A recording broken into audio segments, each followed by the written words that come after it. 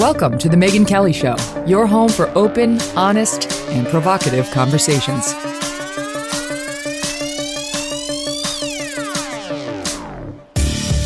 Hey everyone, I'm Megyn Kelly. Welcome to The Megyn Kelly Show. We have a great show for you today, looking back at 2021 and what we're calling the year of the parent. Parents became political, social, and cultural forces in 2021, and fighting back on behalf of our children became an imperative for many of us. From COVID to CRT to the dangerous effects of tech, we are using this show to look back at some of the highlights of 2021. Interviews with parents on all sorts of relevant topics. First up, we have our friend Dr. Drew Pinsky, who joined us not long ago with his daughter, Paulina, to talk about what it was like for her to have Dr. Drew as a dad, social media, and society, and much, much more. All right, so I have to tell you that this book makes me feel better about life, because if Dr. Drew can raise somebody who's as open and honest about their struggles as you, I feel like I can totally fuck up my kids and they're going to wind up just fine. I think that's just, you can live by that phrase generally. Generally, that is true. I would say the 10 years of therapy helped. Oh, how dare you? Well, so I love this. Okay. So first of all, you were born a triplet. And let me just kick it off there, because triplets are still rare. Even with IVF, they're still rare. And how do you think that affected your life?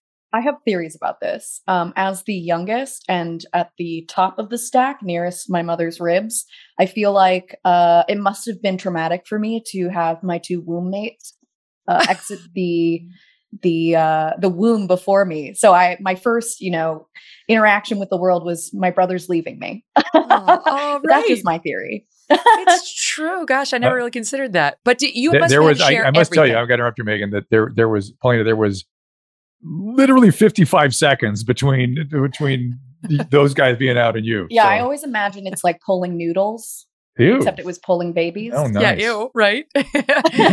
That's a lot. It really, the true trauma was your mother's. And so I'm sure she's addressed that Absolutely. since.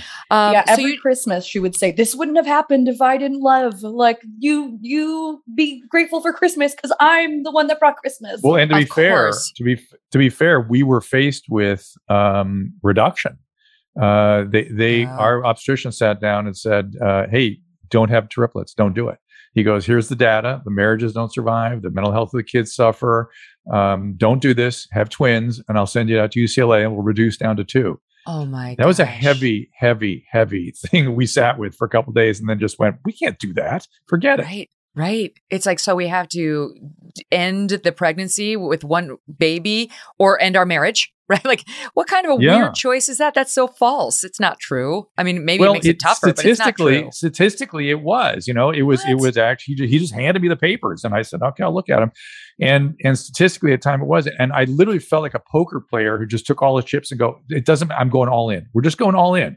That's it. And it turned out to be a good bet for us. Oh my God. We did IVF, and thank God I was able to use all of our embryos, but that is a tough choice for any parent to have to make. Okay. So let me talk to you about growing up Pinsky, because your dad, in addition to being a triplet. That should have been the title of the book. I know. That would have been a better title. Which poses its own, interesting challenges, being a triplet. But you've got a famous dad, and you talk in the book about sort of growing older and realizing that you have a famous dad, and then he's getting more famous and he's getting busier.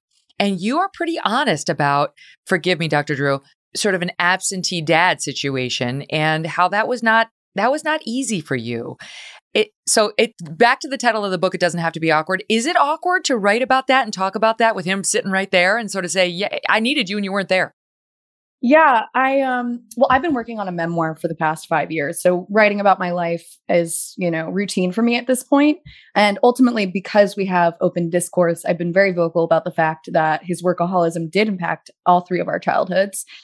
We were, obviously provided with privileges that are, incomparable for a lot of people in this country. And for that, I'm grateful.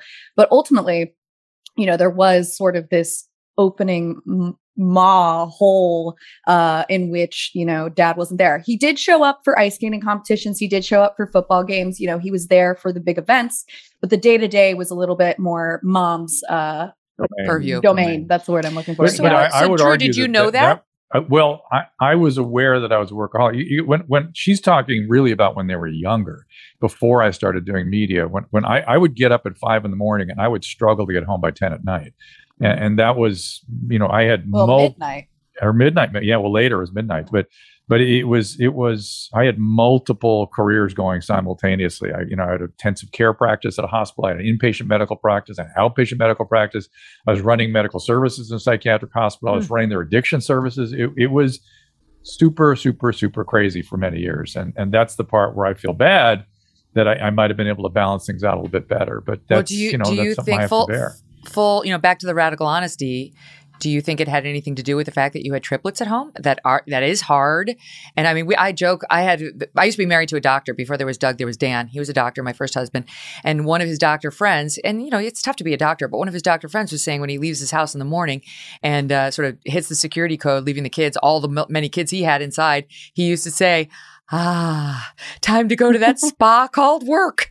I didn't feel that way so much as I was in a panic. I had a depression era dad that sort of traumatized me around finances. And I lived in a panic for many years that I wasn't going to be able to support this family. All of a sudden, like I said, all the chips were in. We were this family of 5 all of a sudden. We went from this young, cool couple. We were, on our own. All of a sudden, family of 5. I just put the pedal to the metal. And I kind of knew there could be consequence. I was without awareness that my absence could have an issue. So I did the best I could. I just did the best I could, like every parent. How do you think it affected you, Paulina?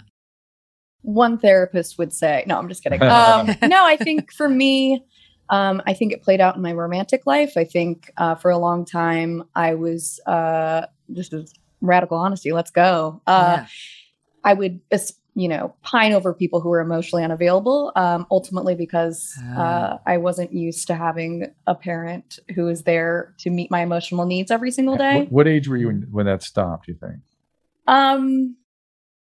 Because I'm asking only because to some extent, most adolescents do that kind of stuff, but True. Did it go well into adulthood? I would say like 26, 27 was around the time that I sort of and she's doing what every daughter of an unavailable dad does. Thank God I wasn't abandoning. I didn't leave because that would have been then the preoccupation. But which is I'm sorry.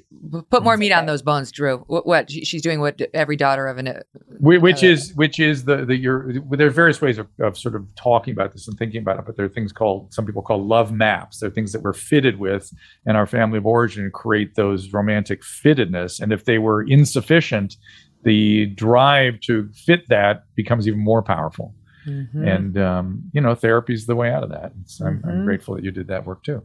Well, and in fact, by the way, I am, there's nothing, I know I'm not a perfect parent. When Paulina first told me she was in therapy, I was like, oh my God, I'm so, that's so great. And you're participating. You can't imagine how many people there are in this country that do go into mental health services, but don't participate. You have to be in the experience in order to get something out of it. And I was just so grateful. I thought you were going to say, I was like, oh, thank God you're going into therapy where they'll definitely blame it all on your mother. Well, there was that. That happened. Yeah. It did happen. But it was more that I was rather than feeling guilty and sad, I was grateful that, oh my gosh, she's grabbing onto this good. Yeah. I know I'm not perfect. So totally. good. I love therapy. I've been in therapy for years and I recommend it if you're at all interested. It's just it's sort of a gift you give to yourself. But it is one of those things, you only get out of it what you put into it. So if you're going to hold back and you're not really going to put cards on the table, you're not going to get much out of it. And you definitely put cards on the table in the book, in your writings prior to the book. I've read a lot of them. And one of them is, can we talk about virginity? Because I'm like, this girl, she's fearless. So you talk about, you knew it was coming at some point. Obviously, you're going to lose your virginity. And your dad is Dr. Drew. Awkward. It doesn't have to be awkward. But tell us what your mom said to you that stayed in your head from 8 years. I have an 8-year-old from 8 years forward. We were driving to ice skating practice to Burbank, California. We were on the 134 freeway.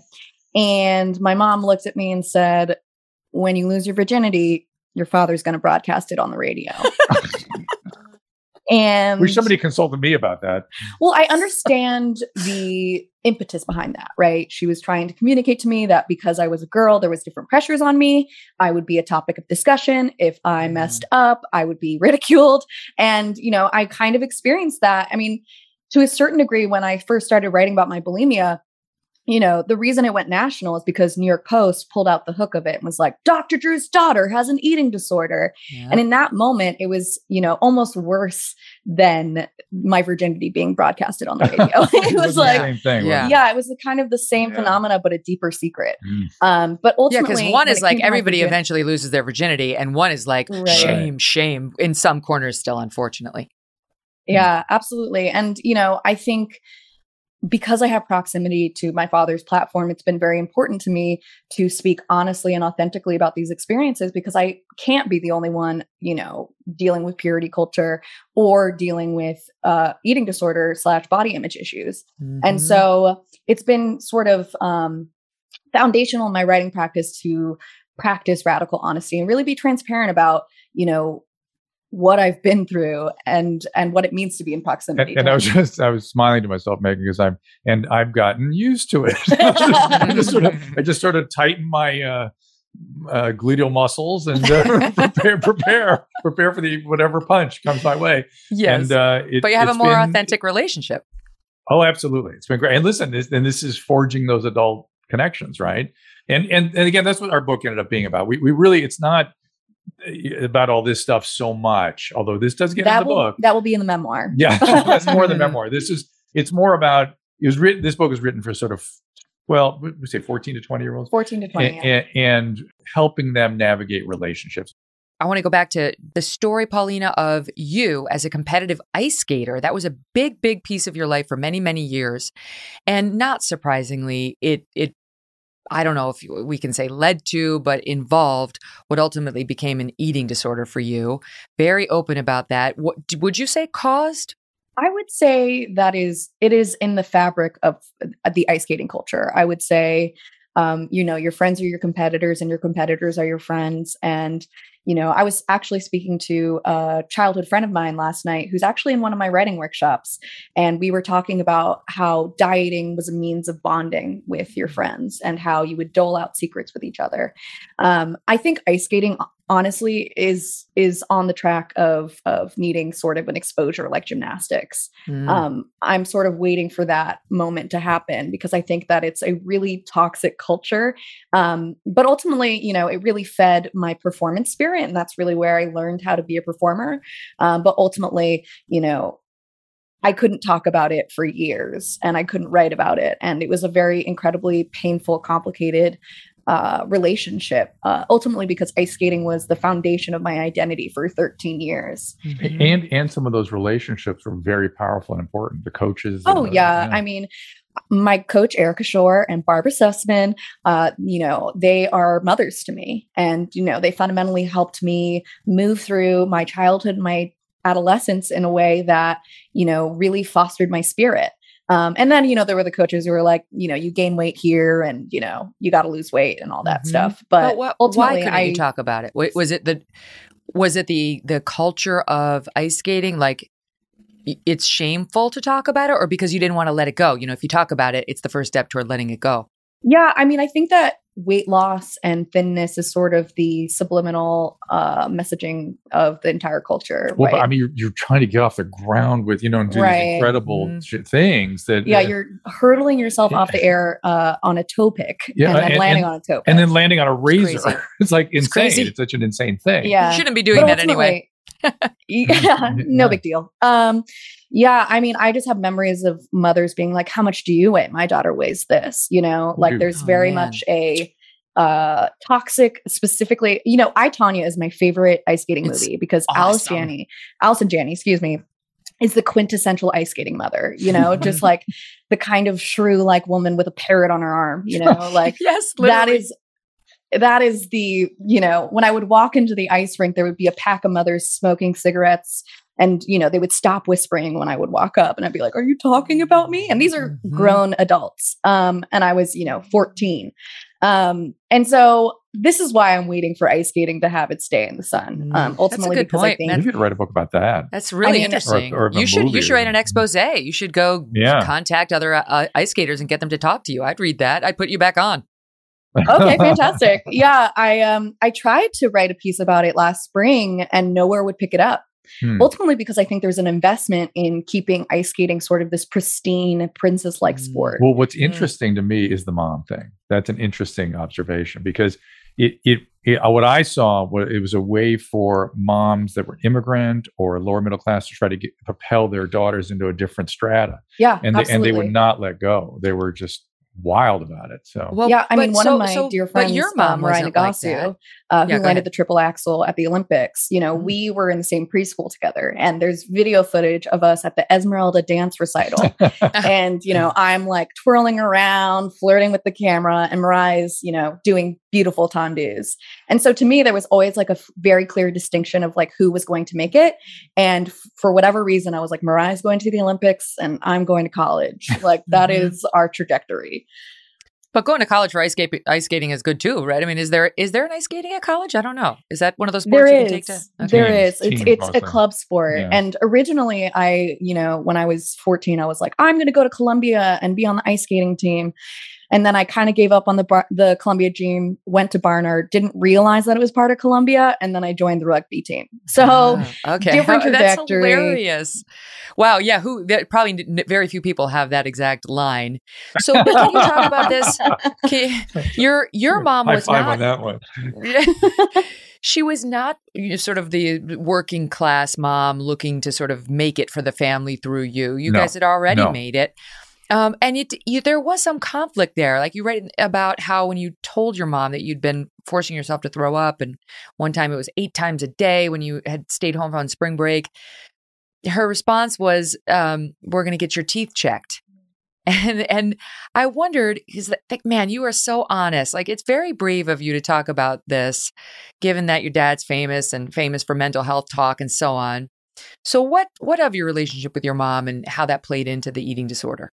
My mom and I were both invested in ice skating. It was the foundation of our relationship. She would drive me to, every ice rink in Southern California, which is the largest network of ice rinks in the country. 5 o'clock in the morning. 5 o'clock in the morning. I have memories of being 9 and her waking me up at 4 a.m. and just dutifully combing my hair and me, manifesting early signs of OCD that would eventually manifest as an eating disorder. But I would make her do my bun 8 times and I would just scream at her. And, that was early anxiety playing out, but it was kind of this routine that we were in, right? And the singular goal being, we got to get her on the ice. We got to get her to perform.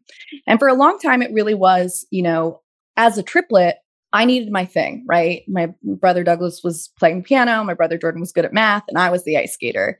And so what became a hobby or an activity was swiftly an identity.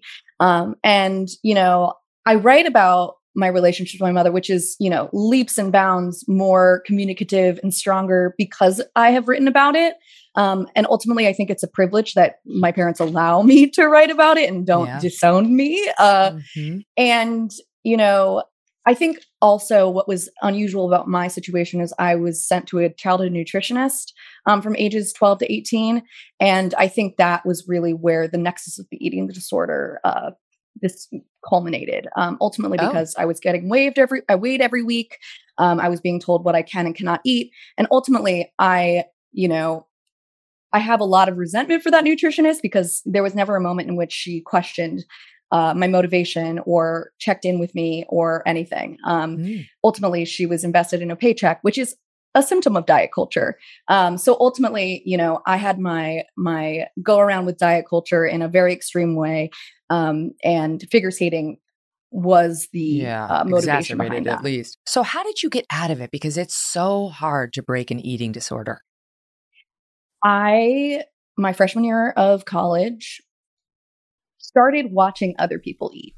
And I realized that other people were able to feed themselves based on instinct rather than controlling portions or, obsessively weighing themselves or whatever it was. And so it was because I was taken out of my childhood context that I was able to see that I was the unusual one.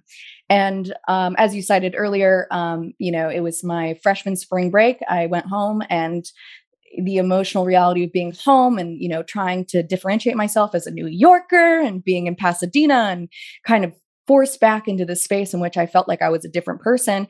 Ultimately, I purged 8 times in one day. And that was when I was like, oh, something is wrong here. And so I went to my school's mental health services. They gave me a list of referrals. And thankfully, I was paired with an amazing therapist who incorporated feminism into my care. And ultimately, I feel really lucky because a lot of the ways we treat eating disorders is by, setting them to a clinic and sort of focusing on gaining weight and focusing on meal control. And I had none of that. It was more like, how do you feel? How do you remain neutral? How do you feed yourself based on instinct? And for a long time, that meant eating spicy tofu pad thai every single day. Oh. But then, that didn't feel good anymore, right? And it was because I had spent so many years abstaining and restricting that I kind of went overboard. And then once I started really feeling better about myself and more attuned to myself, I was able to learn how to feed myself based on instinct. Coming up, 2 guests from a show we did in October called Moms Fight Back. You know where this is going. Stay tuned.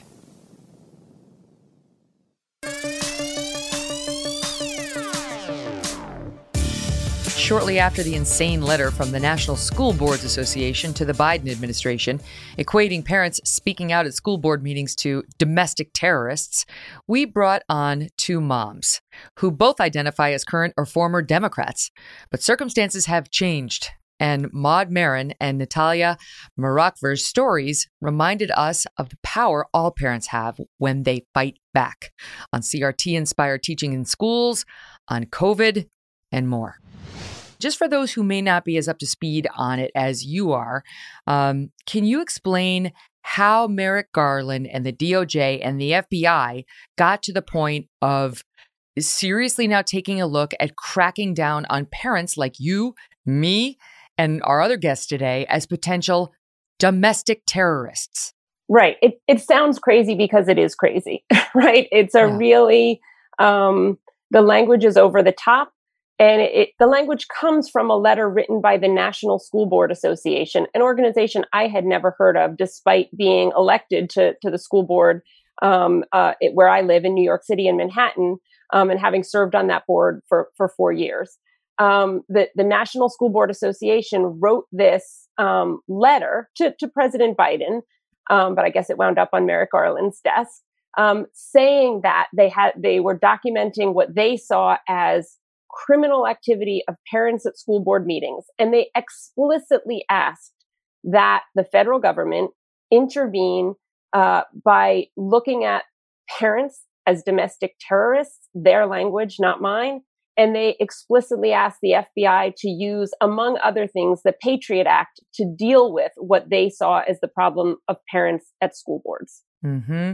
And what they're upset about is a disturbing spike in alleged harassment, intimidation, and threats of violence against board members. But no evidence of that has been provided. And so we went back and we actually pulled the letter. We looked at the 26 individual examples of people allegedly harassing, intimidating, or somehow criminally threatening school board members. And the evidence that they provide, Maud, shows nothing of the kind. There's maybe 1 or 2 where you're like, oh, well, that was bad behavior. But for the most part, I read these examples. I'm like, I'm very proud of these parents. I'm inspired by these parents who went out to their school boards and stood up to them. Okay, yes, some obscenities were yelled. That's not illegal. They were carrying "Let Them Breathe" signs at certain. A small disruptive group forced their way inside of the district office. They were politely asked to leave, but refused. The horror. One school board may now limit public input after some meetings got, quote, disorderly. And one man was cited as having the nerve to ask if all the board members had their high school diplomas. Okay, I'm waiting to feel the outrage. I'm waiting for it to kick in. Here's another one. Grand Ledge School Board goes into recess due to public disruption. Board meeting had to go into recess twice. Once because someone went over their 3-minute time limit. This is their evidence to get the DOJ involved. A second time was after public comment when 2 board members were speaking to one another and the audience kept interrupting. So annoying. One time, another place, they had to kick out a resident who refused to wear a mask. The horror. They started comparing the mask mandate to Nazis. Oh, sure. That's cause for the FBI to now get involved. That's sort of loose talk. I mean, you hear that everywhere. It goes on and on. I can't believe that the DOJ took a look at this and said, we're in. Right.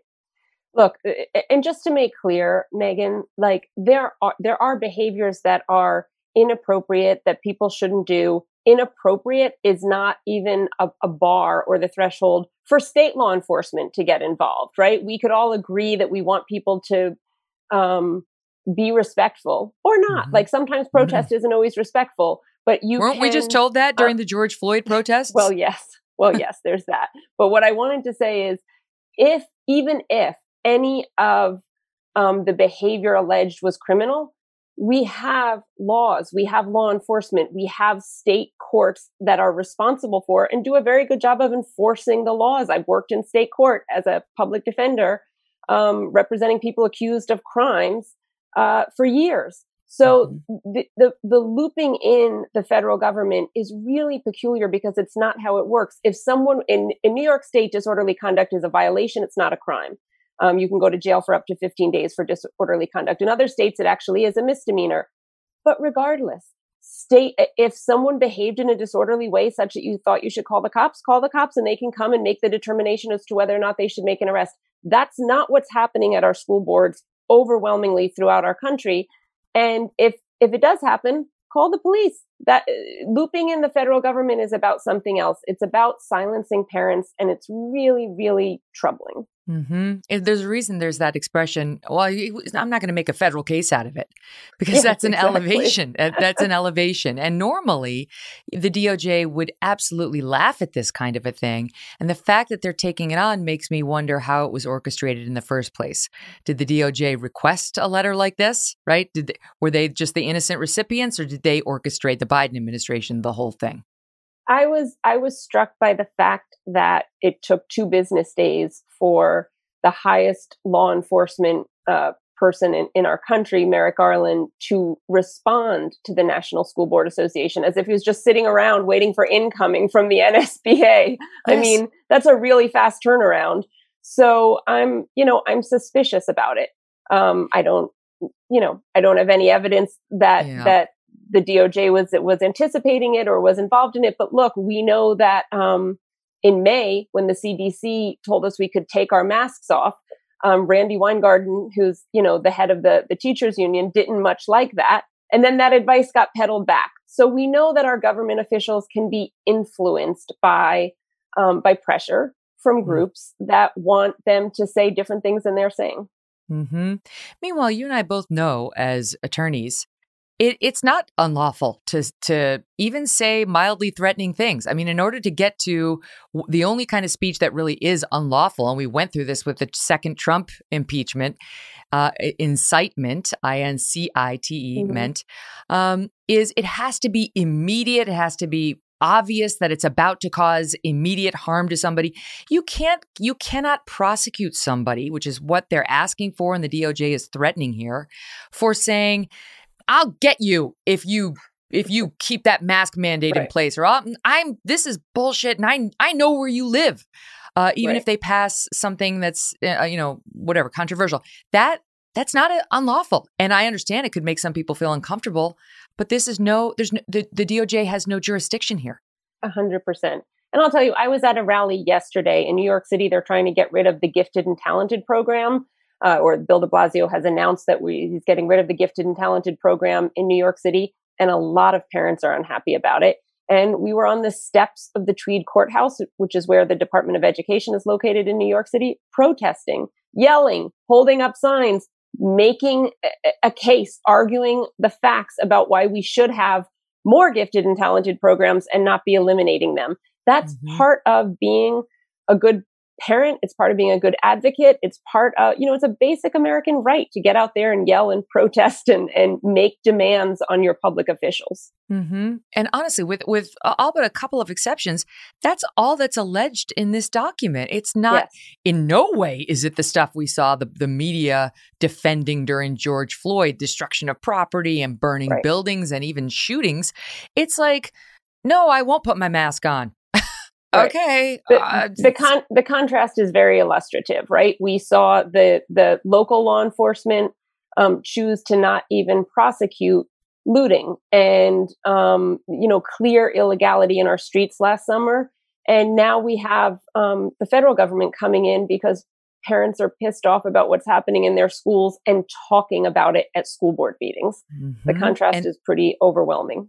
The other thing is, in this letter complaining to the DOJ, which the DOJ now accepts, they claim on the subject of critical race theory, disingenuously, quote, this propaganda being pushed by parents who need Merrick Garland to police their speech, this propaganda continues despite the fact that critical race theory is not taught in public schools and remains a complex law school and graduate school subject well beyond the scope of a K through 12 class. This is so infuriating. This is like, I feel like guys like Chris Rufo came up with the term critical race theory. I mean, it had existed, but they sort of co-opted it to just be the bucket into which all of the crazy race peddling that's going on in our schools would get thrown, because there's not a good short form way of referring to it, or there wasn't before that. Right. So it doesn't necessarily have to be the capital C, capital R, capital T race theory taught in law schools in order for it to be the problematic racist messaging that we parents are complaining about. This is such a dodge, right? It's like, this is such a dishonest way to raise the argument. They know very well what they're teaching in K through 12, and it's all race. Race is the prism through which virtually everything gets taught now. Well, the people who know what's being taught in school are the parents. We've had it in our homes through Zoom, and we see it in what our kids are reading, and we see what's going on. Look, critical race theory is a theory. It's not math, right? And it's a theory that says you look at our society, at our institutions, at our laws through the lens of race. There's nothing wrong with that. It's a legitimate analysis that you can come up with. But what happens is that everybody who is a proponent of this theory winds up coming up with the conclusion that America is irredeemably racist. I look at some of the same facts they look up and come up with a different conclusion. Having that conversation about whether or not we teach those conclusions to our kids, it's a legitimate conversation. And somewhat incredibly, Megyn, I think, and this is why you see with this response to the Merrick Garland letter, is the fact that parents on the right and the left, Democrats and Republicans, parents all over are in agreement that they should be able to go to their school board and talk about these issues. People who agree and disagree with me have been showing up at school boards to talk about these issues. So wherever you may be a proponent of CRT, but you should still be able to come to a school board and talk about it, as should the people who, I would be inclined to agree with, who think that it's deeply problematic and should not be in our schools. I feel like I want to say to these folks, okay, I don't know what you're calling it, but why was the diversity group at my old school demanding mandated reading for faculty that said in every classroom where white children learn, there is a future killer cop? I don't give a damn what you call that. I don't know. You don't have to put it under critical. Stop teaching that. Stop saying that. Stop filling the heads of the teachers who have access to my children with that racist nonsense. So they can pick whatever label they want. What they want to do instead is say that nothing controversial is being taught, and that anybody who wants to go protest at their school board meeting otherwise is a criminal, is a terrorist. We watched a woman on this program last week, I think it was, when Carol Markowitz was on, railing in Virginia about, it was truly disgusting stuff about pedophilia in a school book in the library. I saw that. And it was very graphic. This is not like, oh, my virgin years. It's deeply disturbing stuff celebrating child abuse. Child sexual rape. And she got up there. She was mad. The mom was mad. As she had every right to be. Yes. And this is a woman who could be treated as a domestic terrorist under this new approach because she was mad. She was yelling. She wouldn't stop when they tried to cut her mic. And that's by design. They want people like her to be quiet. Right. I mean, I think that's what's happening is that we see an impulse to silence parents, right? And the letter's very effective in that way. With someone who had wanted to go to their school board and speak up says, wait a second, they're calling parents domestic terrorists. There are plenty of parents who are going to think twice before they sign up to go and speak. And that's a deep problem. It's the chilling of speech. And we are Americans who have a First Amendment that we value, or many of us value. I used to think most of us or all of us value, but there's been a strange question mark put on our First Amendment values by some folks who are prioritizing their sort of love of some of these theories over the free speech rights of people who disagree with them. Right. Let's just spend a minute on the scared parents, because I think a lot of folks outside of these very blue cities might be like, what do you mean? Why are you afraid? This is nonsense. You got to go in and fight against that stuff. It's racist. You know, if it were racist against Black people, you'd have no problem going in there and fighting it. And it's racist against white people, it's equally bad. Go in there and fight. But the truth is, it's really scary because, especially in the blue cities, you're talking about, I don't want to lose my job if I'm on the nightly news in a clip saying, quote, the wrong thing. I don't want my spouse to lose their job. I don't want my kid to have it held against him or her. It's complicated, and I feel like they know it. That's why they're doing this. I know something about losing a job because you said words that weren't approved by ideologues, right? Yeah. I had that happen to me, and it came out of literally my advocacy on a school board. I ran for my school board. I got elected. I wound up running for the president of the school board, and I became the president of my school board. And some people liked what I have to say, and some people didn't. That's to be expected. That's normal. But the people who didn't like what I had to say, didn't agree with me, really waged a campaign against me. And that wound up also going to my workplace, where the people in my workplace put out public letters and got my bosses basically to sign on to these public letters saying that because of what I believed and because of what I wrote and because I'm white, I couldn't do my job. I know you're in this group. You're in another group with a pal of mine who I absolutely love, who's fighting for sanity too. What's the plan, right? Like, I'm out here talking about it. Parents are showing up at the school board meetings. Now they're being threatened with being treated as domestic terrorists. So what are the plans being kicked around?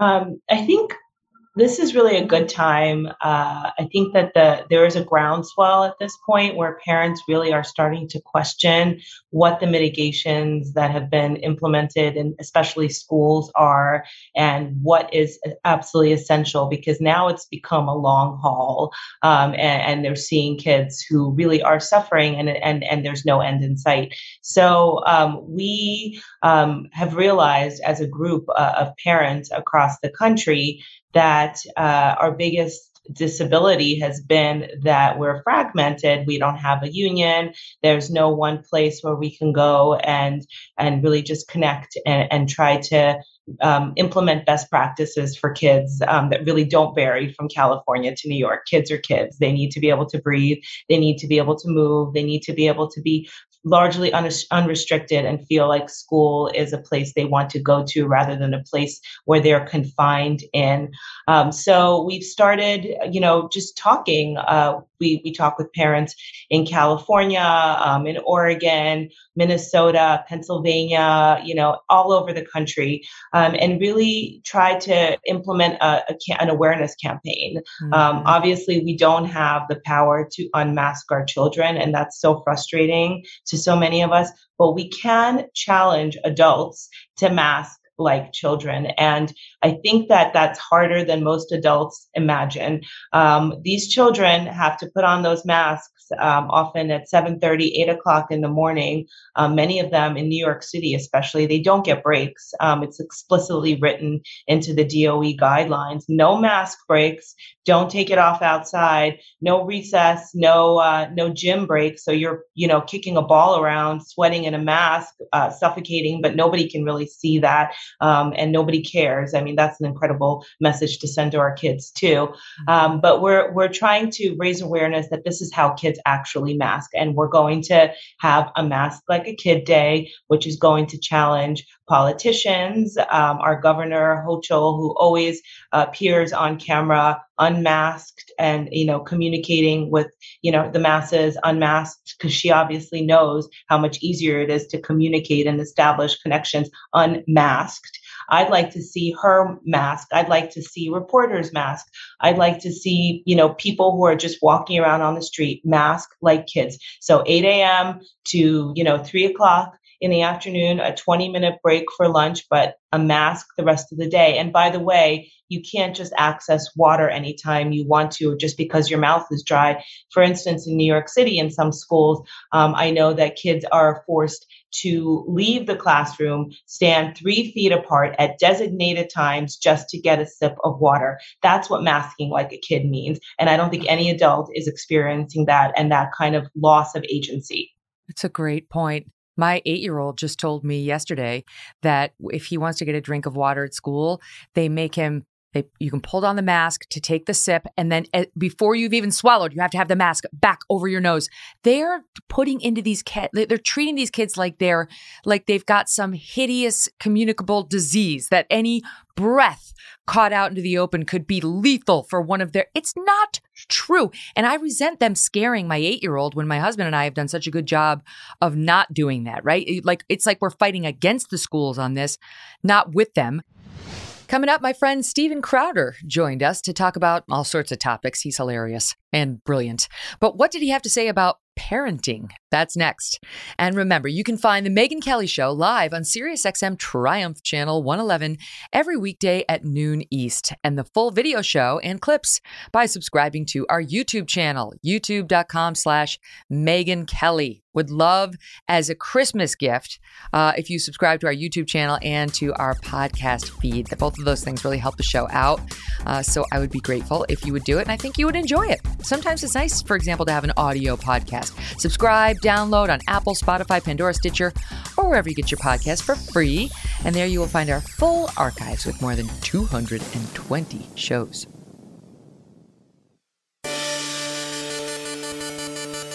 Here's a different take on parenting. Steven Crowder was recovering from a major health problem when his life changed in a different way. He became a parent for the first time to twins. Here's his hilarious and personal take on that. You know what it is I think for me, my little girl, I connect with her more just because the boy wants his mom and he doesn't really react to me. Whereas with her, I can do a bunch of voices and I do impressions. Like I sang 99 bottles of beer on the wall and I actually got all the way down with a different impression for every single bottle. Wow. And she loves it. So I can calm her down and kind of interact with her. Whereas he wants his mom at this point. So I think for men, when you interact is when you connect with them. For me, right away with the birth was, and again, kind of with my temperament was, oh my gosh, this is real. I got to do this. I got to do this. I got to make sure this. I got to take care of them this way. And yeah, there was love, but it was a really overwhelming sense of responsibility. And keep in mind, they were born a little early, And I just remember thinking, how could anyone have children, like have babies like this, and still be pro-abortion? I do remember thinking that, like, how could, because they were born, as twins, premature. I'm going, this would be legal. It would have been legal just today in Virginia. To do that. And it really, that to me I've always been pro-life, but there was this visceral reaction where seeing them and seeing that they're a living thing, and especially with twins, because you can see the personality differences right away. You know what I mean? It's not just a fetus. It's not well, just, even earlier. I mean, of course, as you know, early on in the pregnancy, that, that whole heartbeat thing is like you see and hear the heartbeat of this little tiny shape. And it's like you can debate whether abortion policy is good, bad, legal, not legal till the cows come home, but you can't tell me that that's not a life. I mean, that is that's science. That is science. Yet, no, it could not be sustained outside the mother's womb at that point. But is that the relevant question? There's no. You see that heartbeat, whatever your position was before, it's got to give you some pause. Like, wow. Yeah. And to be clear, it was very special with my kids, but I'm kind of because of what I do and running a business and, having a target on my back with YouTube, the truth is I don't really have the luxury in my life to sit very often and enjoy the present moment or feel pity for myself. So I kind of like, okay, the moment I was out of the ICU, kind of like, okay, boom, done, go. Okay, boom, done, go. That's what I have to do. And especially in a landscape that's constantly changing right now with social media, with the way media is, with the bad faith actors, who they are. But it was obviously very, very special to me to first, they brought up my son first because you can only have one person. You have to be sit with the COVID thing. So it kind of had to do one at a time. And also one thing is I still can't really hold both of them at the same time because of what's going on with the bars and the rib cage. But it was it is one of I never really liked kids that much. I still don't love other people's kids, but everyone says my kids are cuter, but the difference is I'm right. And you know what? I have to say, they really do get better and better. It's like, I feel like in some ways I'm more like a man when it comes to children. Like most of my women friends are like, oh, when they were toddlers, I'm like, oh my God, thank God that period's over. My kids now are 12, 10, and 8. And it's so awesome. And it's been awesome for a good 4 years, 8, 6, and 4 was also awesome. I just think people, I don't know whether you're having any of these feelings or not, but if you're not feeling like yes, nailed it, this is amazing, just know it actually gets so good when they become more like little people and they can talk and you can see their brains working and they're funny and they fire up things in you and you can relive fun things like your favorite movie. I just like the next phase of parenthood. People need to be told just in case they're not absolutely loving the babyhood phase. I appreciate that good. Because a lot of people just go like, oh, it only gets harder. I'm like, I don't really know if that's the case because right now, every 2 hours, we're trying to make sure that they don't die. That's literally, they lay there and I go, please don't die. How do I make you not die? That's about it. And if people want to know too, it sort of occurred to me, what we think is cute about babies or young children is really just it's the kind of behavior where if an adult behaved the exact same way, you would think they're an idiot. But to kids, we think it's cute. Like with the baby the other day, she just started like finding her hand, she couldn't, and then she kind of finally like, look, she's finding her hand. If your friend Bob was like finding his hand, you'd lock him away. So that's what we think is cute about them. But I will tell you, there's nothing cuter. There is nothing cuter than we have a big dog, Joe Louis, who's a dog of Argentina, 110 pounds. And we figured he was going to be really good with the kids. And of course, to people out there, you should never leave any dog alone with children, particularly big dogs, no matter how good they are. But there's something so cute about bridled control. A dog that is a protective dog, a dog that is a powerful dog, moving gently up to interact with the kids and kiss them and understanding the difference between the little ones. So Joe Louis has just been great with them. He's been perfect. And that's been really cool for us to see the interaction. They cry a little bit. He runs up, he checks on them, waits in front of the nursery. We go in. He's like, okay, I've done my job. So, there's a lot of love in the house. That's something a lot of people skip over. Joe Louis he's sort of another version of Steven Crowder. Like this big, tough guy who takes on all these massive battles and challenges and doesn't back down. But there's a softer, more protective, sweet, kind, loving side. I've seen it in you repeatedly. Steven Crowder is brilliant. Trust me, if his political leanings were left-wing, he would be hosting one of those late-night shows right now. He's kind of like a Greg Gutfeld in that way. But he's killing it on YouTube, so he doesn't need them in on his own platform. I have to say, It does change, right? Motherhood, parenthood. For me now, my kids are 8, 10, and 12. And I have to say, I feel like I'm peaking. I'm peaking in terms of my parenthood experience. My kids are delightful right now. They haven't yet hit the annoying teenage years. So they're awesome. They're super fun to spend time with. And they're out of the toddler years, which were not my faves. Like Abby is much more of a caretaker than I am. But so she enjoys those years a lot. I'm like, And if we could rush ahead to 4 when you're a little bit more less dependent. So I'm loving it because I've got my babe, my little guy, 8. That's still little. He wants me to lie with him every night, right? Moms, don't you love that? We do our little book that we're reading. And my older 2 are like real people now. You can talk to them about anything and they learn from me and I learn from them, right? Like I've learned a lot from all 3 of my kids, but as they get older and wiser, then they have institutional knowledge of you, then they can give you a hard time, then they can give you, life advice. Anyway, right now it's never been any better. And of course, because I'm Irish and I'm Catholic, that just makes me worry about when it's going to fall apart. Instead of enjoying the moment, it's when's it falling apart? It must be soon. Teenagers, they're coming for me. But no, for the moment, it's delightful. And I hope it's delightful for you too. And if it's not, just remember, right around the corner, goodness could be coming your way. More coming up on parenting in the age of TikTok and Instagram, on mama bears who may have flipped Virginia red, and much more. We heard from all sorts of parents this year on our show, and you can go back and find all the shows in our archives on YouTube or Apple, Spotify, Pandora, Stitcher, the SiriusXM app. We're everywhere. One of the first interviews we did after we joined SiriusXM was with Scott Galloway, a fascinating author, professor, and podcast host with a focus on tech. He's also a parent, and we talked about how he grew up and the alarming rate at which boys are ceding ground in the world of education to girls. But we also talked about what it's like to parent kids in the age of social media. It's a hugely important topic, right? And all you're ever told is like, no, don't get my phone. Don't. But like, is that realistic? What about if your kid's the only one in the school, right? In the class who doesn't have a phone? I mean, that's a tough situation, to be honest. And we talked about it, and we talked about it honestly. How do you deal with it in your household? As Galloway says, it's something every parent is struggling with. And here's part of my interview with Scott.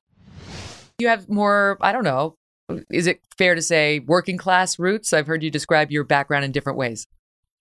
Yeah. Raised by a single immigrant mother who lived and died a secretary, and, was really, Megyn, transformed by kind of big government, the generosity of California taxpayers and the Regents University of California. Went to UCLA and Berkeley for undergrad and grad for a total of tuition of $7,000 in the 80s. And even more importantly, back then, the acceptance rate at UCLA was 70%. I had to apply twice to get in, and now the acceptance rate is 12%. So Things have changed a lot. Well, and it was at a point where young men were still going to college. I mean, I know this is one of the things you've been pointing out, but where are all the young men going to college now? They're going another way, or I don't know what they're doing, but they're not going to college in anywhere near the same numbers as they used to. It's a really interesting issue. I'm sure you saw the Wall Street Journal article, but it's now 60-40 women to men in college, which sounds bad, but it's even worse when you consider that if your son shows up to college, there's 50% more women there, and 7 in 10 high school valedictorians are girls. Some of this is good. Some of this is catching up. Some of this is just warranted reward for young women and girls who are overachieving academically, but also it signals, I think, something very dangerous, and that is men are not attaching to school. They're not attaching to work. They're more likely to be unemployed, more likely to have opioid addiction. And also, this is a strange stat. In 2008, 8% of men under the age of 30 had reported never having had sex. And while people hear the term and their brain fires a bunch of different ways, just assume it's a key component of establishing a relationship. That number as of last year is 28%. And the reason why that number is so scary is if men aren't attaching to work, they're not attaching, or young men attaching to work, school, or a job, they're very dangerous. Our most unstable societies have what is too many of the most dangerous person in the world, and that's a young, broken, alone male. So when we hear that men continue to not pursue college, we really do need to look at it. We're producing too many of this cohort. Mm-hmm.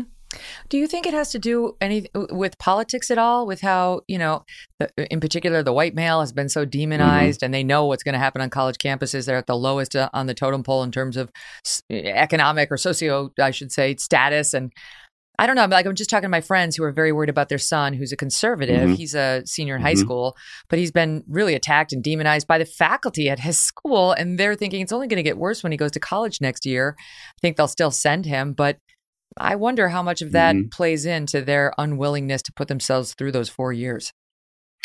I don't think it's discouraging them from going. I think other reasons discourage them from going, but I wouldn't be surprised if it lends to more of them or disproportionate amount of them to drop out. I do think there's an unhealthy gestalt in universities right now where just informally we say at freshman orientation, okay, oppressors over here and oppressed over here. And we start from an unhealthy place of identity politics. And universities have become especially rough and tumble places around this, where people's comments are taken out of context, they're made a caricature of it, and then they're shamed. And I would argue, Megyn, that it's actually their fellow students who are less forgiving than faculty. And I've seen it happen, play out in class, where someone makes one false move. And universities are generally the most progressive places in the world. I think we've made a ton of progress being more accepting of people who don't look like us. Where we have failed is we have become increasingly intolerant of people who don't think like us. 2% of the faculty at Harvard identifies as conservative. And universities are supposed to be a place where we debate and have provocation and welcome the dissenter's voice. And around politics, we just don't tolerate it anymore. So I wonder if a lot of young men show up and immediately say, all right, my freshman orientation kind of told me I was an oppressor. Maybe this isn't the place for me. So I do think there's something there. I don't think it's discouraging them from going to college or enrolling them. I think it might be just encouraging them to drop out. Mm-hmm. I know you've written a book on happiness, or just a short form. It's called "The Algebra of Happiness: Notes on the Pursuit of Success, Love, and Meaning." And I do wonder, because I feel like you've written so much on big tech, and it's so ubiquitous in our lives, and these companies that have all these tentacles, and they're manipulating us in ways we don't even fully understand, but we can feel it, whether we know it's as a result of all the hours we spend on Facebook or not. Just how big a role those big tech companies are playing in unhappiness, whether it's of young men or in particular of young women. We'll get to a story that just came out today from Facebook. How meaningful do you think their role has been? I don't even think it's meaningful. I think it's profound. My colleague at NYU, Jonathan Haidt, wrote this fantastic book called The Coddling of the American Mind. And Amazing. We have an epidemic, or an emerging epidemic, in teen depression. And he identified two sources of that, or two drivers. The first is our fault as parents, Megyn. I know you're a parent as well. And that is our concierge or bulldozer parenting has led to this sort of this approach where we use so many sanitary wipes on our children's lives that they don't develop their own immunities. And we develop this Princess and the Pea generation where they show up to college and get their heart broken or get their first C and literally freak out. The second thing, though, is that social media has been proven, and even Facebook knew this and decided to hide it, to result in greater levels of depression. That levels of depression in young men, and especially young women, are correlated with social media use, and specifically around Instagram. And it used to be when you and I didn't get invited to a party in high school, it was bad, and that happens to everybody. But now you see it play out in real time on your phone. And it's especially damaging to girls and young women, because men or boys bully physically and verbally. Women or young girls bully relationally. And we've put these nuclear weapons in their hands. And we keep waiting for the better angels of these companies to show up, and it just doesn't happen. How could they? I want to get to the Facebook news in one second, because it confirms everything that you've been saying and we know. But how could they?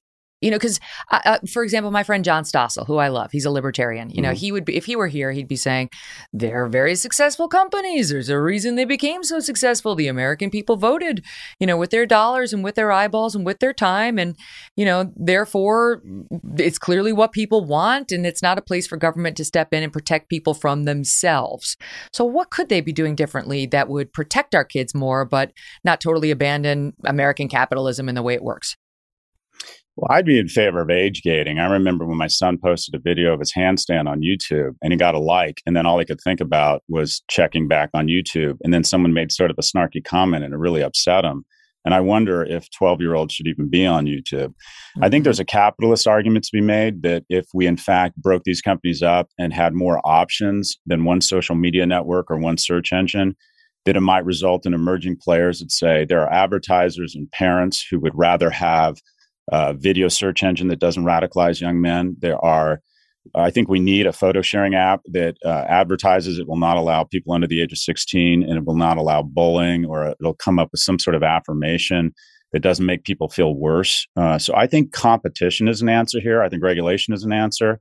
And if your show, Megyn, could be reverse engineered to girls cutting themselves, I don't think this show would survive, because I think there are other podcasts and other media personalities that advertisers would rally behind. Unfortunately, in this environment with social media and search, there are no options. So they don't have any real incentive to be good citizens and attract dollars. So I think the answer is a capitalist argument that your friend was making, and that is we need more competition, because there's a lot of advertisers that aren't down with what's going on, and a lot of parents, what choice do you have? I don't want my son on YouTube, but where do they go? So I think the capitalist argument is to break them up, and competition would solve a lot of this. But I do think we need regulation and educating.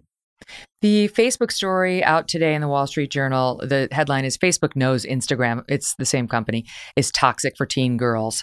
For the past 3 years, Facebook has been conducting studies into how its photo sharing app, Insta, affects its millions of young users. About 22 million teens log on to Instagram in the US every day.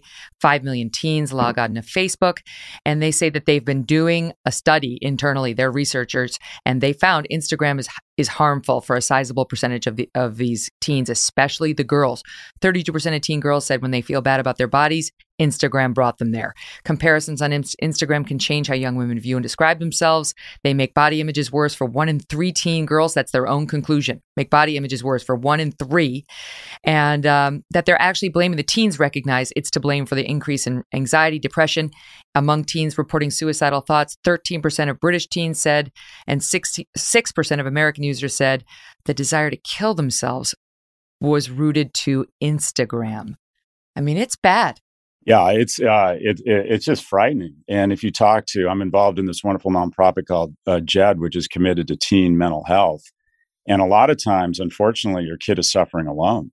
You don't know they're suffering, and they're ashamed, and they go into the room and on their phone, and they end up making one false move, or for whatever reason they feel bad about themselves, or the mob seizes on them. And it ends up in a level of emotional anxiety in a time when kids are facing increased anxiety from a variety of different factors. What's most disturbing here is that Facebook knew about this, and they decided to, the Facebook's innovation is how to overrun government to ignore these concerns, rather than saying, how do we address this? What changes can we make? What incentives could we put in place to really try and counteract some of these negative externalities? The majority of their efforts are around not making Instagram a healthier thing. And there's some very good things about Instagram. It's about delay and obfuscation. And so just as the cigarette companies were lobbying companies sitting on top of a consumer products company, Facebook has really become an organization of delay and obfuscation and government overrun, such that they can ignore these types of issues. And this just takes it to a new level. I mean, it's one thing, like I said, you have kids, I have kids. You have your world of work, you have your world of friends, you have your world of fun. When something comes off the tracks with one of your kids, the entire universe distills down to that kid. And the thought that this one company doesn't have this sort of empathy or concern for our children, it's just continued evidence that this company is bad for the Commonwealth, and is kind of part of what I would call the head of the class of a menace economy that is arbitraging depression, circumventing minimum wage laws. It's just, more than anything, Megyn, it's just really disappointing. Mm-hmm. Head of a class of a menace economy. Yes. I'm dealing with this right now to some extent because we have 3 kids, as you point out. I'm a mom. Boy, girl, boy, almost 12, 10, and 8. And my almost 12-year-old turns 12 in about 2 weeks. And years ago, when he started pressuring me for a phone, right? Because all these kids have phones. When can I have a phone? My husband and I were like, oh, when you're 12. And then we learned more, we listened more, and we were like, there's no way he's getting a phone when he turns 12. He's not getting it. Maybe a flip phone for emergencies where he can just dial us. That's it. And now, kids remember. And he's like, guess what I want for my 12th birthday? And I had to say, you're not getting one. And he said, all my friends have one. They all have iPhones. Can I please have an iPhone? And I'm like, you can't have it. I don't know what to tell you, honey, but Dad and I have done more research and you're not getting it. He's disappointed. But what do you think? As a dad of 2 kids who's been watching this industry very closely, do we get our kids phones? Do we let them have social media? Because of course their reaction is every single one of my friends has both. It's a really tough call. And the people who take a purist argument and say no screens until they're 16 and no iPhone, that means they don't have kids. Right. Because what you recognize is, it sounds terrible, but at some point you want time for your own screen time. And then also, They do it's balancing the very real negative impacts of kids on their phones and specifically the social media platforms. And for some of the problems we referenced before, it's balancing that versus them being ostracized, because there are some positive things. My sons play video games and they do a lot of their socialization that way. Yeah. When we were remote this summer and they couldn't be with their friends, one way they caught up with their friends was on video games. And I think actually some of that's healthy. And I would argue that video games, and there's research to show this, aren't as damaging on the psyche or psychological well-being of kids. We're struggling with this as well. What we're trying to do is we demand their passwords and we demand to see their activity. So we're never surprised about stuff. And we try to give them some license, even when stuff's a little bit off color, if you will. And we're also just putting a certain time limit on it. And we take their phones from them. We give them their phones for, I think it's 1 hour at night during the weekdays and 2 hours in the mornings on weekends. And then we take them back. But if you're looking for someone who's figured it out, you'll hear the arguments at our house that just prove we have not figured this out. I think every parent is struggling with this. Well, I should say he has an iPad, but he can only use that when we're there, and he does games occasionally, and he had to use it for remote schooling. But social media is what we're trying to avoid, and YouTube rabbit holes, right? We've done enough research on what that does, and to young girls too, what that does, and pulling you into just dark places that if I'm there, that's one thing. It's quite another to have it in your pocket all day long when you're that young. And to your point earlier, the Snapchat, that's the thing that shows you where all your friends are, Snapchat. So you can see where all your friends are. And like you just said, now you can see, oh, where's Jane? Oh, where's Donna? Oh, where's Mary? Oh, they're all right here together and no one's responding to my calls or my texts. And I've been ignored. I've been excluded. It hurts. Yeah. And the question is, I don't know if the answer is just to keep them off it. I think it's some of it does fall to us to teach them good values. We gave our son a phone at about 13. And we've demanded that he's kind and that he not take bait when people slight him. And we review his social. But we do give him his phone and just the utility of it. If you want your kid to have any freedom, and I was always worried that we were not letting our kid out of the house enough. I used to leave at the age of 7 or 8, and my mom would say, be home by 10, and that was about it. Same. And now, kids we practically have them in armored cars, it feels like. So I think giving them their phones so they can walk we call it the Avenue down by Atlantic Avenue in Delray Beach. I think that's liberating, and it's good for them to have independence. It's good for them to walk home in the dark every once in a while and get a little bit scared. And, walk by the house with the strange, mean dog. I think some of that is actually good for the kids. But we're absolutely struggling with the notion around when and how. And I do think parents and schools have a role here. We're in a lovely school in Florida, and they basically say you're not allowed to bring your devices, and you can get in trouble for them. And they've said also your activity on social, and I don't know if this will stand up in court, and I'm sure it'll be challenged. Your activity on social, if you bully another kid or do something, then we can take punitive action against you in the school. I think everyone's trying to figure this out. This is a tough one, but what we have to realize is that the company's not going to figure it out. They're going to continue to manufacture this stuff. That's the thing. They're not an ally. Wouldn't it be nice if you knew that Mark Zuckerberg was in some way your ally in this battle and trying to protect young kids from the damaging effects of it, the addiction that comes from, looking at your phone 45,000 times to see if you have a like and so on. It's hard enough for an adult to resist it, never mind a kid. And he's not your ally. That's really sort of the bottom line. The social media companies are on the other side of this. Yeah, there are some companies. There's a great company called Roblox that was hugely successful, multi-billion-dollar market capitalization, and they do have a lot of content moderators. It's a game platform for children. About half of kids under the age of 16 have been on Roblox, and they are taking this issue very seriously. I think TikTok. I don't know if you spend much time on TikTok, Megyn. It seems to me that's a little less toxic, or they're trying to. But isn't that just China gathering my child's data? Could be. I personally don't see evidence of that so far, but I think that's always a risk. You have to assume any Chinese company that the data there is probably subject to inspection by Chinese authorities. So I don't want to pretend that's not a real issue. What I would say though is that when I'm on TikTok, it does feel more optimistic. It does feel a little less. You go on Facebook and you go on Twitter, and it feels like the algorithms are just constantly saying, fight, fight, fight. And Twitter's, but isn't Kara's always saying that her kids like, Twitter's for old people, mom. Like, Twitter's not really the popular venue for the youngins, but Facebook is obviously huge and Insta's enormous and not harmless. I mean, I think people see the pretty pictures and it's like, oh, yay, influencers. And it's like, no. And for every one influencer who will post something without a filter to show her actual rear end or face, there's just millions of opposite doing the opposite, right? So you get in a young girl's heads. And even with the parent counter programming, which I'm sure you try and I try, it's hard. Coming up, my conversation with a mama bear who may have personally helped turn Virginia red and give Glenn Youngkin a surprising victory over Terry McAuliffe. In early November, Republicans across the country saw victories in elections big and small. But all eyes were on Virginia, and Glenn Youngkin's win over Terry McAuliffe shocked many. What helped push Youngkin across the finish line?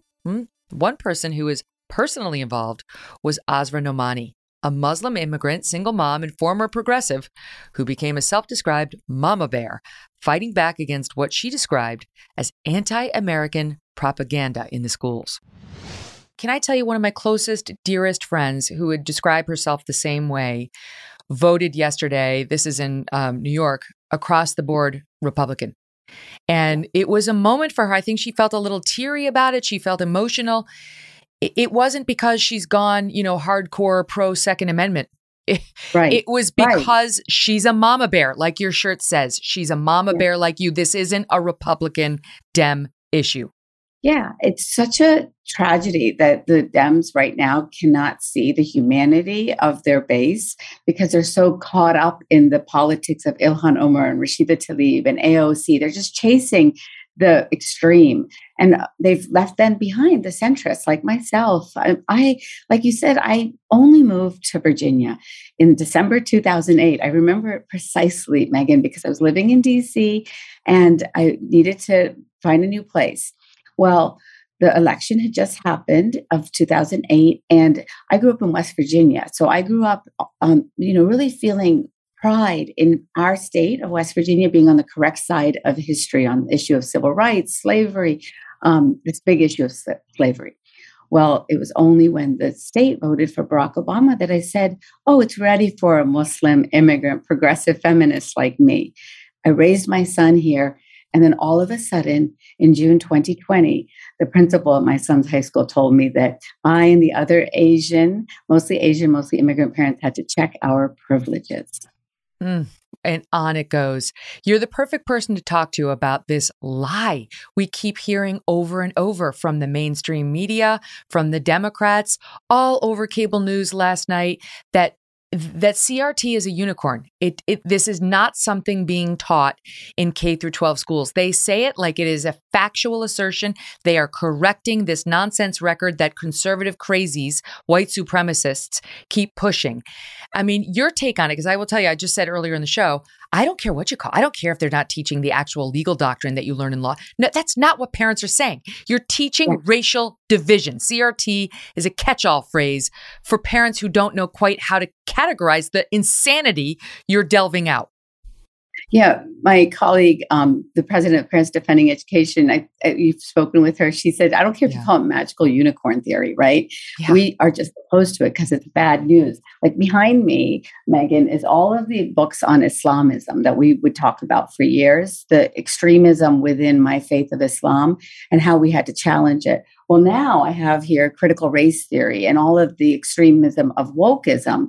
And it is very much real and happening in the state of Virginia. First of all, just to start off with your audience, critical race theory says that we have to look at all issues through the lens of race. It's just very simple premise.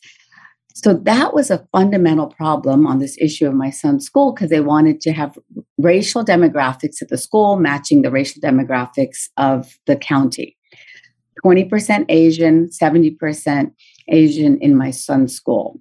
So right away, they changed admissions. So it's getting in the weeds a little bit here, but I just want to let people know how it is that they started messing with schools through the lens of race.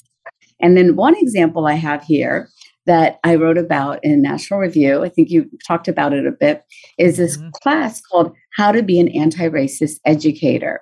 And I didn't get this into the National Review piece, but the premise of this class that's taught at Marshall High School right now to educators there in Virginia is, in Virginia, just right down the road from me here, is that they have to discuss in lesson number 6, exploring and understanding white men. So this is, again, looking at people and society through the lens of race. And they use this book, Courageous Conversations. And Courageous Conversations is the bad ideas of this man named Glenn Singleton. That's who they brought to my school in New York. That's one of the schools we left. Yeah. So he, because you know how in Islamism, we had to study where did extremism come from? And then we learned that it's the Muslim Brotherhood, right? It's this guy named Qaradawi. Who are the vessels of these bad ideas? And it's this guy, Glenn Singleton. And that's what they are now teaching these courses in here. And they're going to include in the next coming weeks here in Virginia, right down the road from me, the privilege walk, right? All of these anecdotes, Megyn, that have just, seeped into our school systems. And it's always bad ideas from really not very sophisticated intellectuals who are just now making millions of dollars. And, over here, I have the receipts, the contracts from a neighboring county, Talbot County next door in DC. It's money, it's bad ideas, and it's ultimately trickling down into our schools. And that's what we know. We see it every day as parents. We hear about it and we're not stupid. We get it. And just like you guys just talked about, we are not going to let anyone get in between ourselves and our cubs. That's right. And you talk about, in your piece for National Review, which was wonderful, and I recommend it to everybody, Virginia parents have had enough of woke lies at their schools. This is a couple days ago before the election. Woke lies. We heard so many more of them.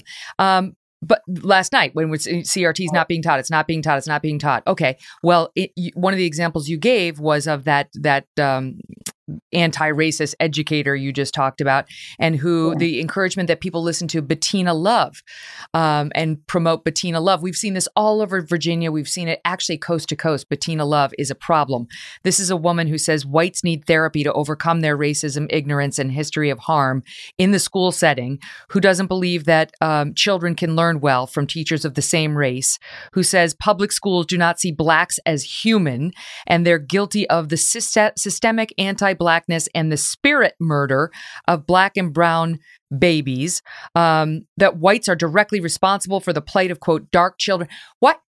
Oh, I don't care. She is a critical race theorist, but even if those words aren't used, the fact that these Democratic politicians and media pundits will not acknowledge that stuff is trickling down to our children is at their own peril. You tell me it's at their own peril.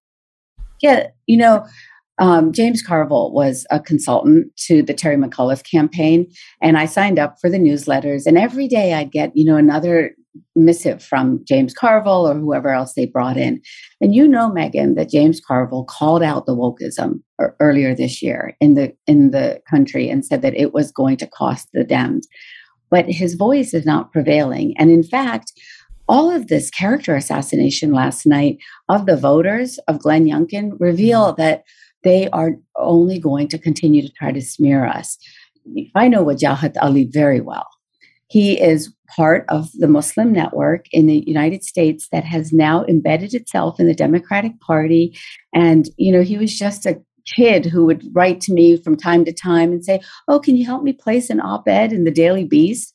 Well, now he has a coveted role as a contributing columnist to the New York Times, and he sounds off about all of this absurdity. But Megyn, this is really important, and it's like only with you that I can really connect the dots. In the state of Virginia, the Muslim individuals who have been part of this network of political Islam that's called Islamism, They live right here. They're right down the road from me off of Route 7. They have contributed mightily to the Democratic Party. They had, as a favor, then the Virginia Education Secretary installed during the Northam administration. He became the vehicle through which Ralph Northam saved face from his whole blackface debacle. He was the one who launched this whole war against merit at my son's school. He put in all of these ridiculous ideas about critical race theory and equity. Hala Ayala, the lieutenant governor nominee, she's part of that whole network.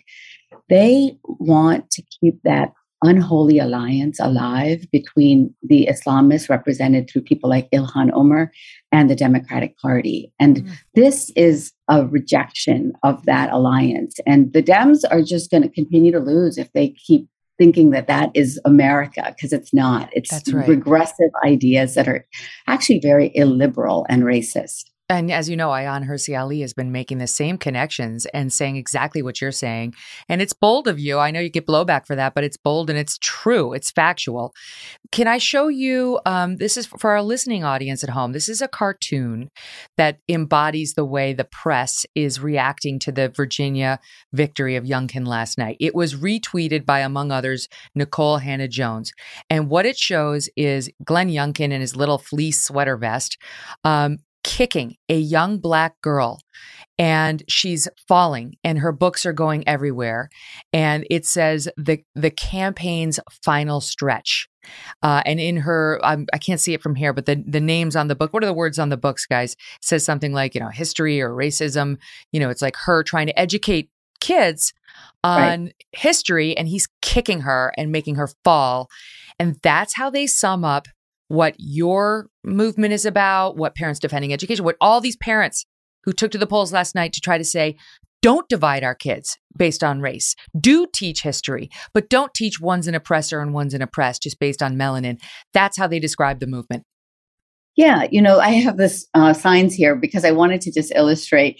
I've got a sign that says Grannies for Glenn, Democrats for Glenn, sportsmen for Youngkin, parents for Youngkin, because I stood there in the ballroom, about 1,000 people packed shoulder to shoulder.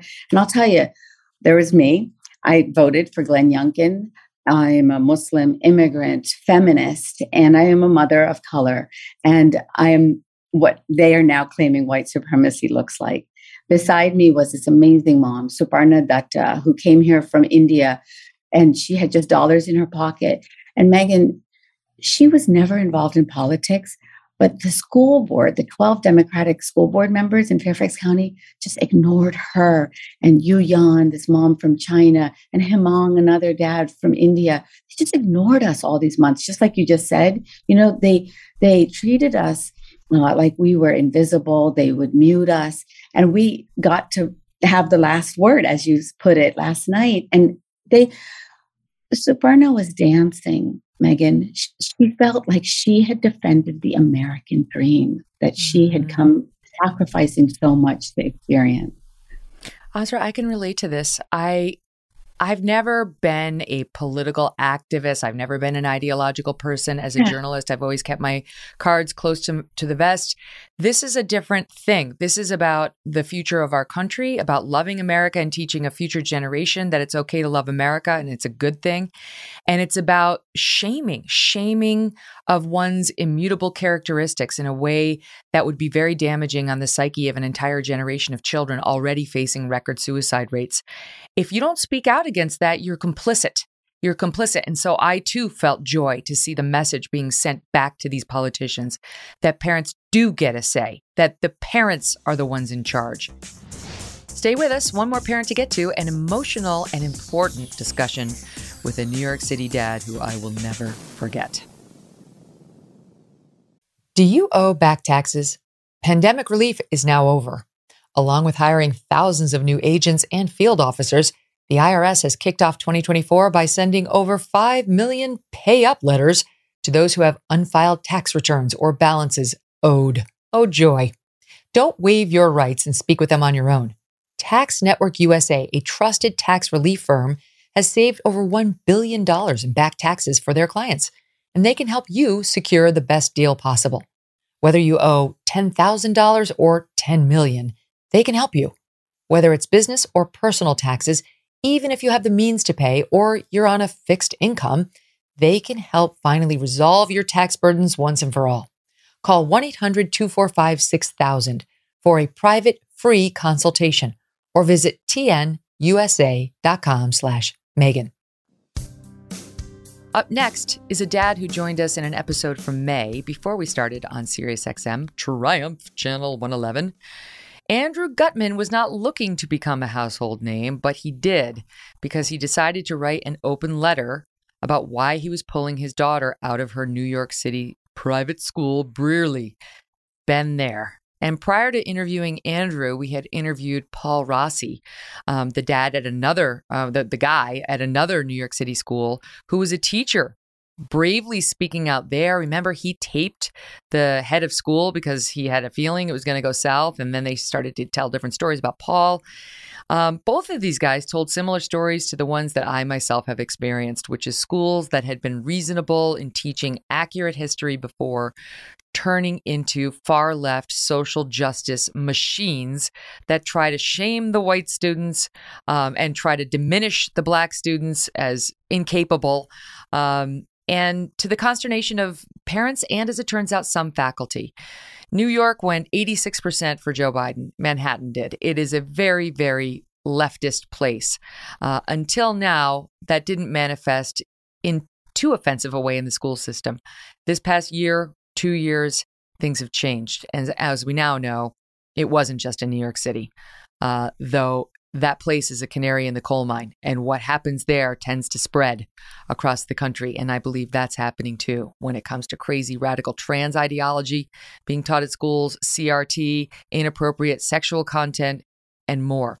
Andrew Gutman saw it, and he came on to explain to me why it was so important to him to take a stand. Let me answer this because I think certainly this is where Brearley is right now, but it's where a lot of these schools that across the country are right now. This was a response posted to your letter by somebody named Claire Potton at seminar.org. And she said, let me just quote in part, claims that children are being harmed by critical race theory are a thin cover for returning to a world where white people don't have to feel bad about racism. She says, the tribalism and division that the Brearley dad, you, claim critical race theory is causing already exists, as does the harm Paul Rossi fears it is causing. Prestigious private schools offer real opportunities to Black students, but it can come at a very, very high emotional and intellectual cost to them and their parents. And basically what she's saying is, and this is the end quote, that white people, including you and Paul, make it all about themselves. That is what white people often do.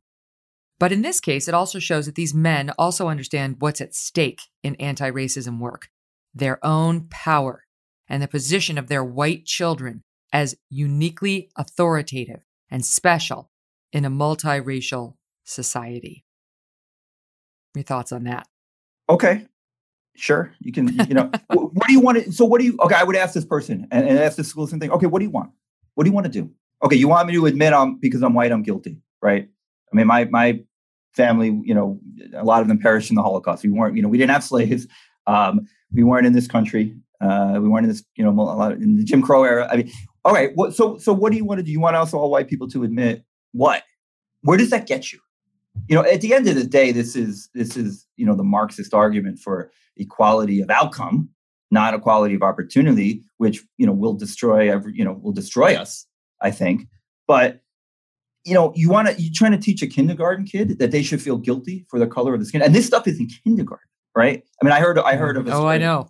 My mom told me, so when my daughter was in kindergarten, they had to do a project. They all given a silhouette of their head, a blank head. Draw whatever you want. Draw, however you look. Draw your freckles. Draw your hair. Whatever you want to draw. Well, this exercise apparently in kindergarten this year, they were only given skin color crayons, and it was, look, we don't care about anything. The only thing that we want you to focus on is getting your skin tone right.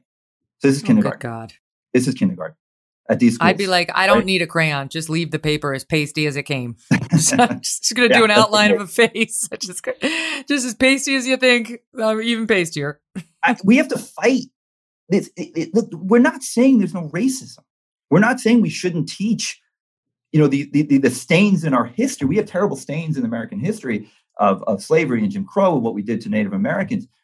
No question, right? I maintain, I wrote in this follow-up, which again hasn't been published. I think we're the least racist country. I think we're the most diverse country in the world. I think we're the least racist. We're the only country, or one of the very, very few, that has even attempted to address these issues. What other countries even attempted, right? What other country is diverse like we are? Are there issues? Of course. Are there racist cops out there? Of course there are. But what benefit is there of telling a kindergarten kid to feel guilty for his or her color of her skin? Where does that get you? What does that do for you? That's my response. They're incapable of paying for the sins of somebody else's fathers. I want to read this piece just a bit. Forgive me, a lot of reading today, but there's been some great stuff I've been reading lately. This is from Ross Kaminsky at the American Spectator, and his piece is called "The Cancer of Critical Race Theory." And he says this. He does say that he thinks America is awakening to, quote, the cancer that is critical race theory.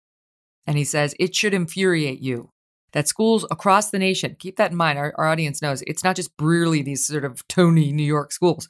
It's public schools across the nation, places like Iowa. It should infuriate you that schools across the nation are telling some kids that other kids are evil, or that they themselves are evil for things over which they have and never had and never will have control, such as the melanin content of one's skin or the particular shape of one's eyes. And for the distinctly un-American practice of teaching that free speech, critical thinking, and questioning authority are simply indications of one's own irredeemable privilege. And he ends by saying, the problem is that even this initial national awakening is very, very late. We're in the midst of a stage 4 societal cancer. Critical race theory has metastasized from Harvard outward through other universities, and from there into almost every other internal organ of our nation, from businesses to governments to schools to everywhere you look. So that brings me to the question that you mentioned when we started. What's next? What do we do? You did the parents at Brearley and everyone else a favor by not staying quiet about it, by going public. So what is next in fighting the stage 4 societal cancer? Well, let me say first, I 100% agree with what you just read. This is terrifying what has happened. I've had a lot of people reach out to me that grew up in, Soviet Union or communist Eastern Europe that has saying, but, we left there to come to America. We've seen this movie being played before. This is terrifying what's going on. And we never thought this could happen here. And it is. And it's not just critical race theory in schools. It's beyond schools. It's the cancel culture. It's the whole, woke religion. It is incredibly scary. I think if we don't fix it, we go down a very, very dark and scary path. I mean, we end the Enlightenment. I think the country cracks up eventually. I don't know when. What do we do? I'm trying to figure out. Look, I promised a lot of people who reach out to me I would continue to speak out on this because I believe in it, and I will. And I'm going to join FAIR and get involved in FAIR, which you mentioned. Seriously, I've had people, encourage me to start a school in New York City, and it's something I'm seriously thinking about. But the bigger issue is this: we don't solve, in my view, we do not solve the school issue until we solve the cancel culture issue. Too many parents are too fearful to speak up. And you mentioned, Coca-Cola may be reversing themselves a little bit on this after, the Georgia and baseball All-Star game incident. Such cowardice generally in the corporate boardrooms, in these school boardrooms and administrations, but just such cowardice in these corporate boardrooms to cower to the woke Twitter mob here. That has to stop. We need some courageous CEOs and business leaders to say, look, we recognize that our employees are going to have some different opinions on things. Some of them might be controversial. We acknowledge that some of those opinions in the day and age we live in are going to wind up on Twitter and in social media, and we will not terminate them for their views. We will not, penalize them for their views because they're preventing parents. I've heard this so many times in the last few weeks in these hundreds of emails. They are preventing parents from speaking out on behalf of their children and on behalf of their children's education. So that has to stop. I think we have to solve the cancel culture issue. This is a huge issue. This is not just schools. This is not just critical race theory. This is this, anti-intellectual illiberalism, Marxism. We're going down that path in so many different scary ways. I don't have the solutions, all of them. I don't, most of them. But we need to talk about this. Again, I said this earlier. Democracy. We've been led to believe in the media lately that what is democracy? Democracy is all about how many people vote, right? And that's why there's such issues over who can vote and voting, registration and restrictions and stuff like that. That's not what democracy is. That's not what democracy works if people vote. I think it's two things. And I wrote this in the letter. You have to have wise and virtuous leaders. And I think of both political parties, we have very few wise and virtuous leaders. And I wrote that in the context of really being the training ground for these leaders. If they don't learn the education, they're not going to be that. And that's scary. And the other thing, for democracy to work, you have to be willing to have discussions of these issues. Again, race, COVID, guns, immigration, all these issues, climate change, that we're not allowed to discuss. You have to be able to discuss them. So somehow, and look, media polarization, is a lot of this, which I don't know how to solve. But if you're not willing to discuss these important issues, democracy doesn't work. And I'm really scared. I mean, I'm hopeful that we have made a little dent. I don't think the dam is broken here on critical race theory, but I think we're starting finally to get people to speak up. And I'm hopeful we make a dent there and this movement continues. But these are bigger issues that we are completely forgetting, losing, destroying, toppling statues of the foundations and principles of this country. And again, that's not to say there aren't stains on this. Thomas Jefferson's controversial, and he should be taught it that way. But that doesn't mean you ignore the Declaration of Independence. That is the founding principle of this country. And we should strive to meet it. And maybe we failed in a lot of ways in our history, but to not teach it and to lose those founding principles. Sorry if I'm preaching here, but to lose those founding principles, that's what's happening. And that's really, really scary, the path we're headed down, I think. Yeah, it certainly is. No, I agree. It's Mitch McConnell. He was out there just saying, and it was great. I was happy to see him object to the 1619 Project, which has been totally discredited, being taught in schools. Now Nicole Hannah-Jones has been given a journalism professorship at UNC. They give her a Pulitzer Prize, which a bunch of scholars, black and white, have demanded be pulled back, be revoked, because the 1619 Project is so non-factual. It is so counterfactual. And she's totally gotten away with it. And now instead of having the prize taken away, they're elevating her to a journalism professor at UNC. Anyway, McConnell came out and said, voters didn't ask for this. There is no mandate to teach our children that America is inherently evil. That seems like something that should have been run by us before we innocently sent them back. I wrote this in the letter, and I'll say it here. This country will not survive teaching our children to hate our own country and to hate its history. Right? No other country in the world does that, and that is what we are doing. We will simply not survive as a country. I don't know what happens. We break up, civil war. I don't know. Right? I don't think anyone can predict that. But I'm unfortunately confident in saying if we teach our children to hate our own country and its history, we will not survive. Or this way of life, the foundation of freedom and liberty and prosperity and equal opportunity, not equal outcome, equal opportunity, which has been the beacon for the rest of the world for 250 years, right? And yes, we haven't always lived up to it, but we have been the beacon of these principles for 250 years. If we teach our children to hate our own country and hate its history, we won't survive. And our way of life will not survive. And that's terrifying to me. Mm-hmm.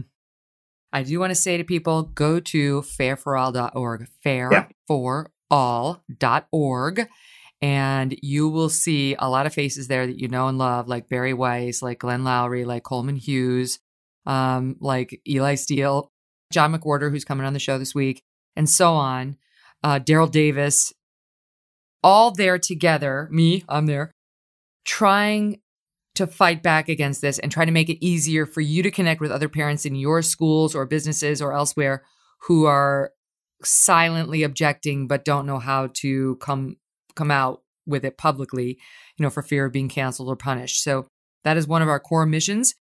Go just check it out. I don't make any money off of this. This is not a money-making organization. We're just trying to, it's a group of people trying to, fight for reason and wellness in the country. So I've become a preacher for them. I want to proselytize about them. And we're just getting our act together too, where it's going to grow and it's going to get better organized and all that. But it's a place to start. And I think you'd be amazing. We need millions more just like you. So the founder of Bion, I've met a bunch of times now online and in person, and we're talking about how I can get involved because I absolutely want to get involved. Well, as you heard in our show with Azra Namani in 2021, quote, the parents are the ones in charge. And that should just be the beginning. Listen, I was recently speaking to a group, to the Federalist Society at Yale Law School, and they're just as concerned as we are. They're concerned about their own education and their own future. These are young people. So it's not just parents. Kids who have been through these systems are now coming out, understanding people are trying to brainwash them in their thinking. And my message to them is the same as it's been to you and continues to be. Fight. Fight. This is the time to stand up and fight. You could sit quietly and let it pass you by, and you'll lose. And so will we all. And when we've lost, we'll look around and figure out how it happened. Do you want to be one of the ones who can raise your hand and say, I tried to stand up for what is right? Or do you want to be one who says, no one ever called me a name and I remained silent the entire time, and now I must remain silent forevermore? Now's the time. I joke with them. What are you going to do? You're going to keep silent now? You're going to keep silent to get your first job? You're going to keep silent through that? And then 60 years when you're dying in your bed, you can fall off the side saying, I had conservative viewpoints. I was against CRT. Speak out now. It's not too late. This fight is on, and we need everyone in it that we can get. So honored to have spent this past year with you guys, to have been trusted by you to deliver the news. We'll be back with new shows on Monday. Have a great new year, and we'll talk to you in 2022. Thanks for listening to The Megyn Kelly Show. No BS, no agenda, and no fear.